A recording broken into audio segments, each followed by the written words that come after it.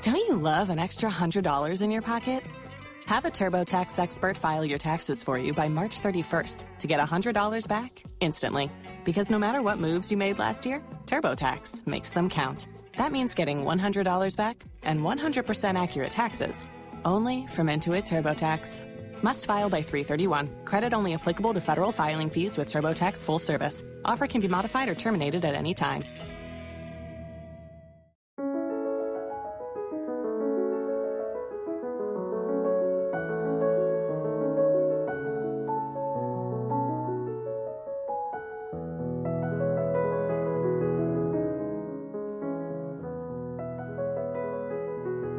The Declaration of the Rights of Woman.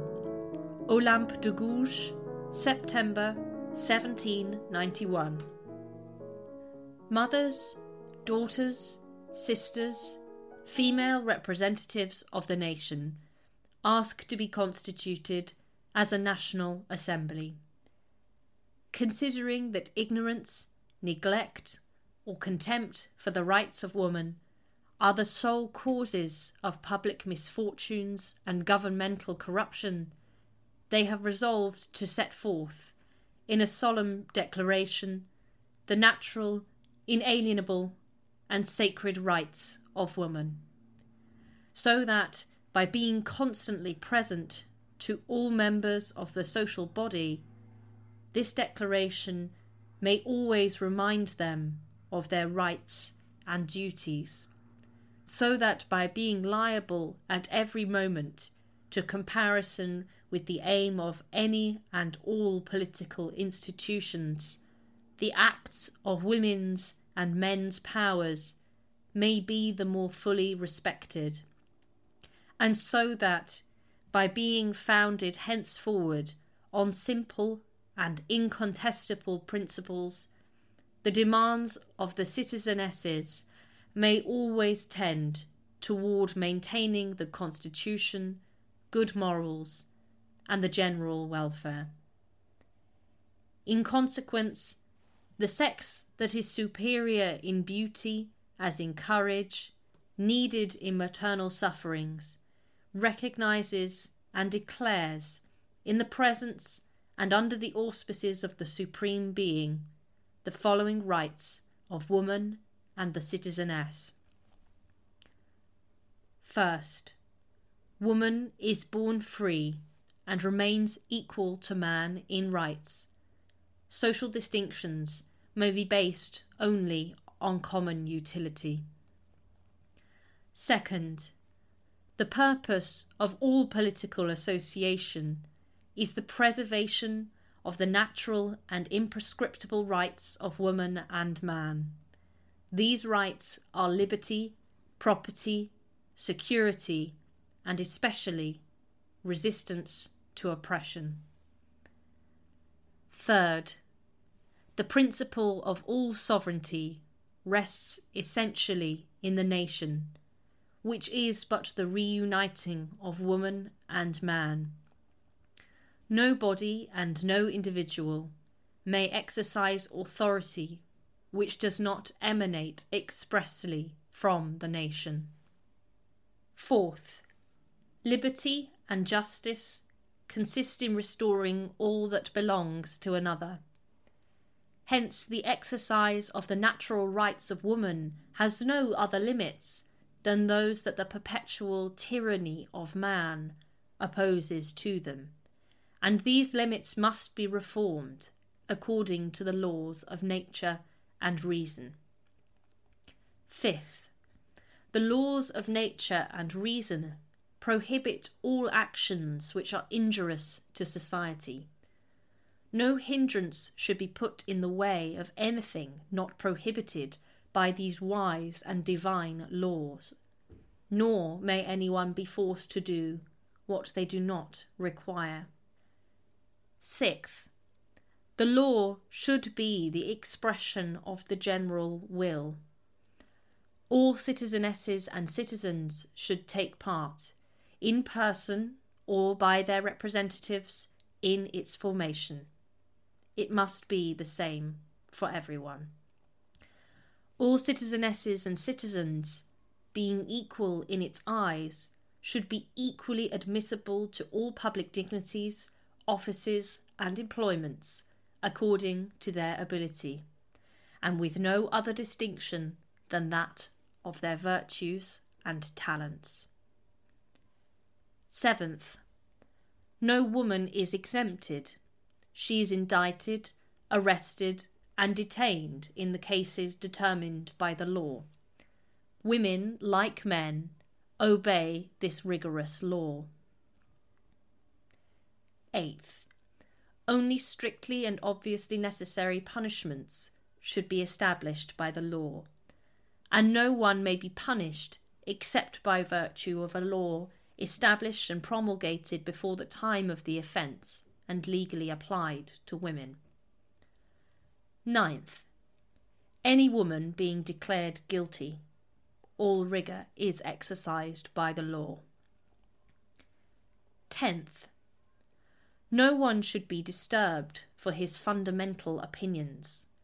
Woman has the right to mount the scaffold, so she should have the right equally to mount the rostrum, provided that these manifestations do not trouble public order as established by law. 11th, the free communication of thoughts and opinions is one of the most precious of the rights of woman, since this liberty assures the recognition of children by their fathers. Every citizeness may therefore say freely, "I am the mother of your child." A barbarous prejudice should not force her to hide the truth, so long as responsibility is accepted for any abuse of this liberty in cases determined by the law. 12th, the safeguard of the rights of woman and the citizeness requires public powers. These powers are instituted for the advantage of all, and not for the private benefit of those to whom they are entrusted.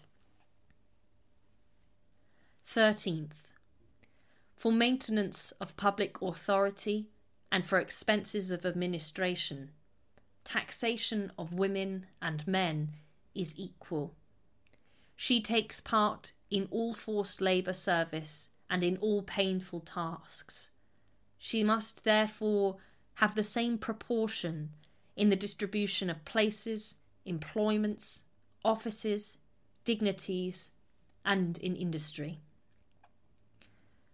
14th, the citizenesses and citizens have the right, by themselves or through their representatives, to have demonstrated to them the necessity of public taxes. The citizenesses can only agree to them upon admission of an equal division, not only in wealth, but also in the public administration, and to determine the means of apportionment, assessment, collection, and the duration of the taxes. 15th, the mass of women, joining with men in paying taxes, have the right to hold accountable every public agent of the administration. 16th, any society in which the guarantee of rights is not assured, or the separation of powers not settled, has no constitution. The constitution is null and void if the majority of individuals composing the nation has not cooperated in its drafting. 17th, property belongs to both sexes, whether united or separated. It is for each of them an inviolable and sacred right, and no one may be deprived of it as a true patrimony of nature, except when public necessity, certified by law, obviously requires it, and then on condition of a just compensation in advance. Postscript. Women, wake up.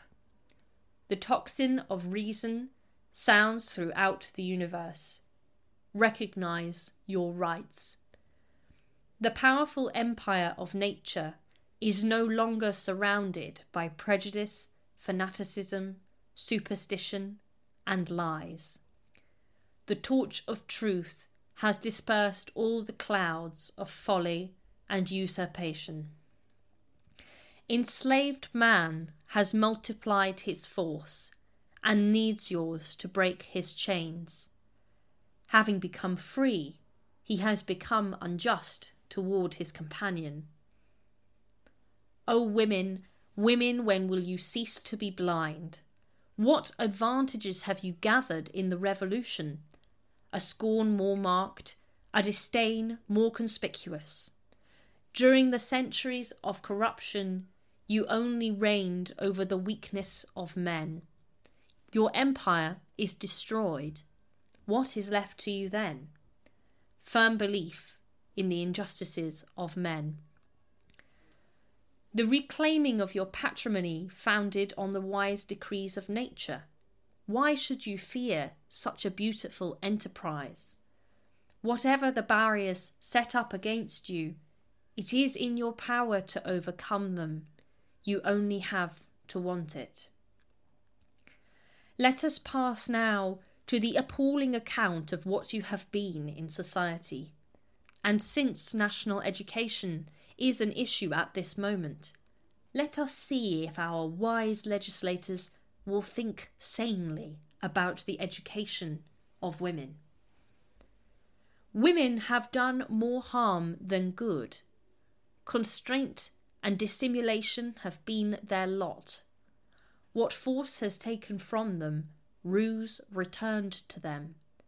They have had recourse to all the resources of their charms, and the most irreproachable man has not resisted them. Poison, the sword, women controlled everything. They ordered up crimes as much as virtues. For centuries, the French government especially depended on the nocturnal administration of women. Officials kept no secrets from their indiscretion.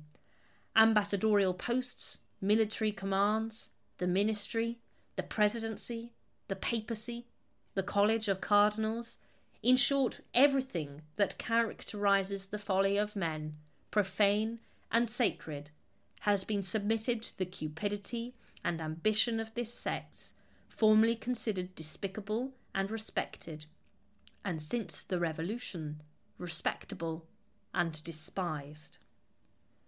Under the former regime, everyone was vicious, everyone guilty. A woman only had to be beautiful and amiable. When she possessed these two advantages, she saw 100 fortunes at her feet. The most indecent woman could make herself respectable with gold. The commerce in women was a kind of industry amongst the highest classes, which henceforth will enjoy no more credit. If it still did, the revolution would be lost, and in the new situation we would still be corrupted.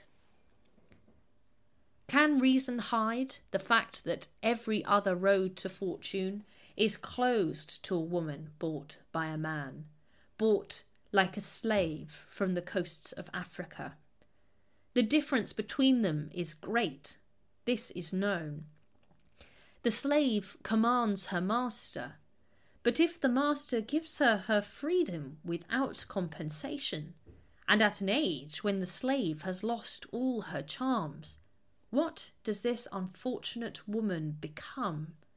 The plaything of disdain. Even the doors of charity are closed to her. She is poor and old, they say. Why did she not know how to make her fortune? Other examples, even more touching, can be provided to reason. A young woman without experience, seduced by the man she loves, abandons her parents to follow him. The ingrate leaves her after a few years, and the older she will have grown with him, the more his inconstancy will be inhuman. If she has children, he will still abandon her. If he is rich, he will believe himself excused from sharing his fortune with his noble victims. If some engagement ties him to his duties, he will violate it while counting on support from the law. If he is married, every other obligation loses its force. What laws then remain to be passed that would eradicate vice down to its roots? That of equally dividing fortunes between men and women, and of public administration of their goods. It is easy to imagine that a woman born of a rich family would gain much from the equal division of property. But what about the woman born in a poor family with merit and virtues? What is her lot? Poverty and opprobrium. If she does not excel in music or painting, she cannot be admitted to any public function, even if she is fully qualified. Marriage is the tomb of confidence and love.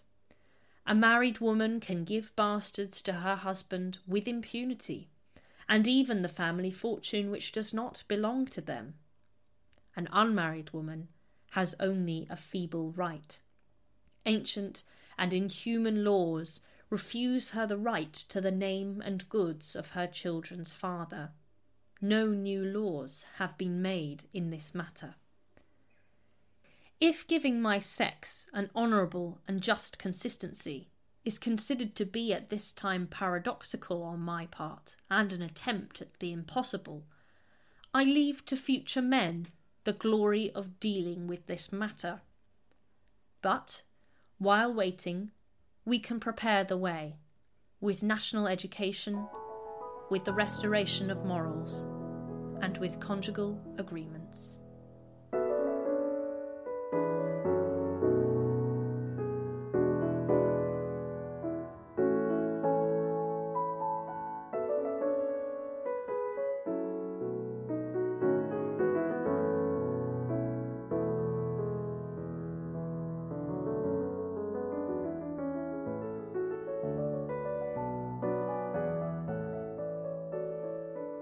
So, you've got an idea for a business.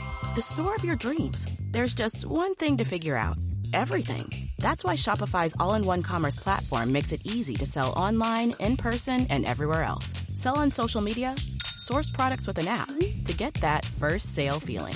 It's the only solution that gives you everything you need to sell everywhere you want. So when you're ready to bring your idea to life, power it up with Shopify. Sign up for a $1 per month trial period at shopify.com/listen.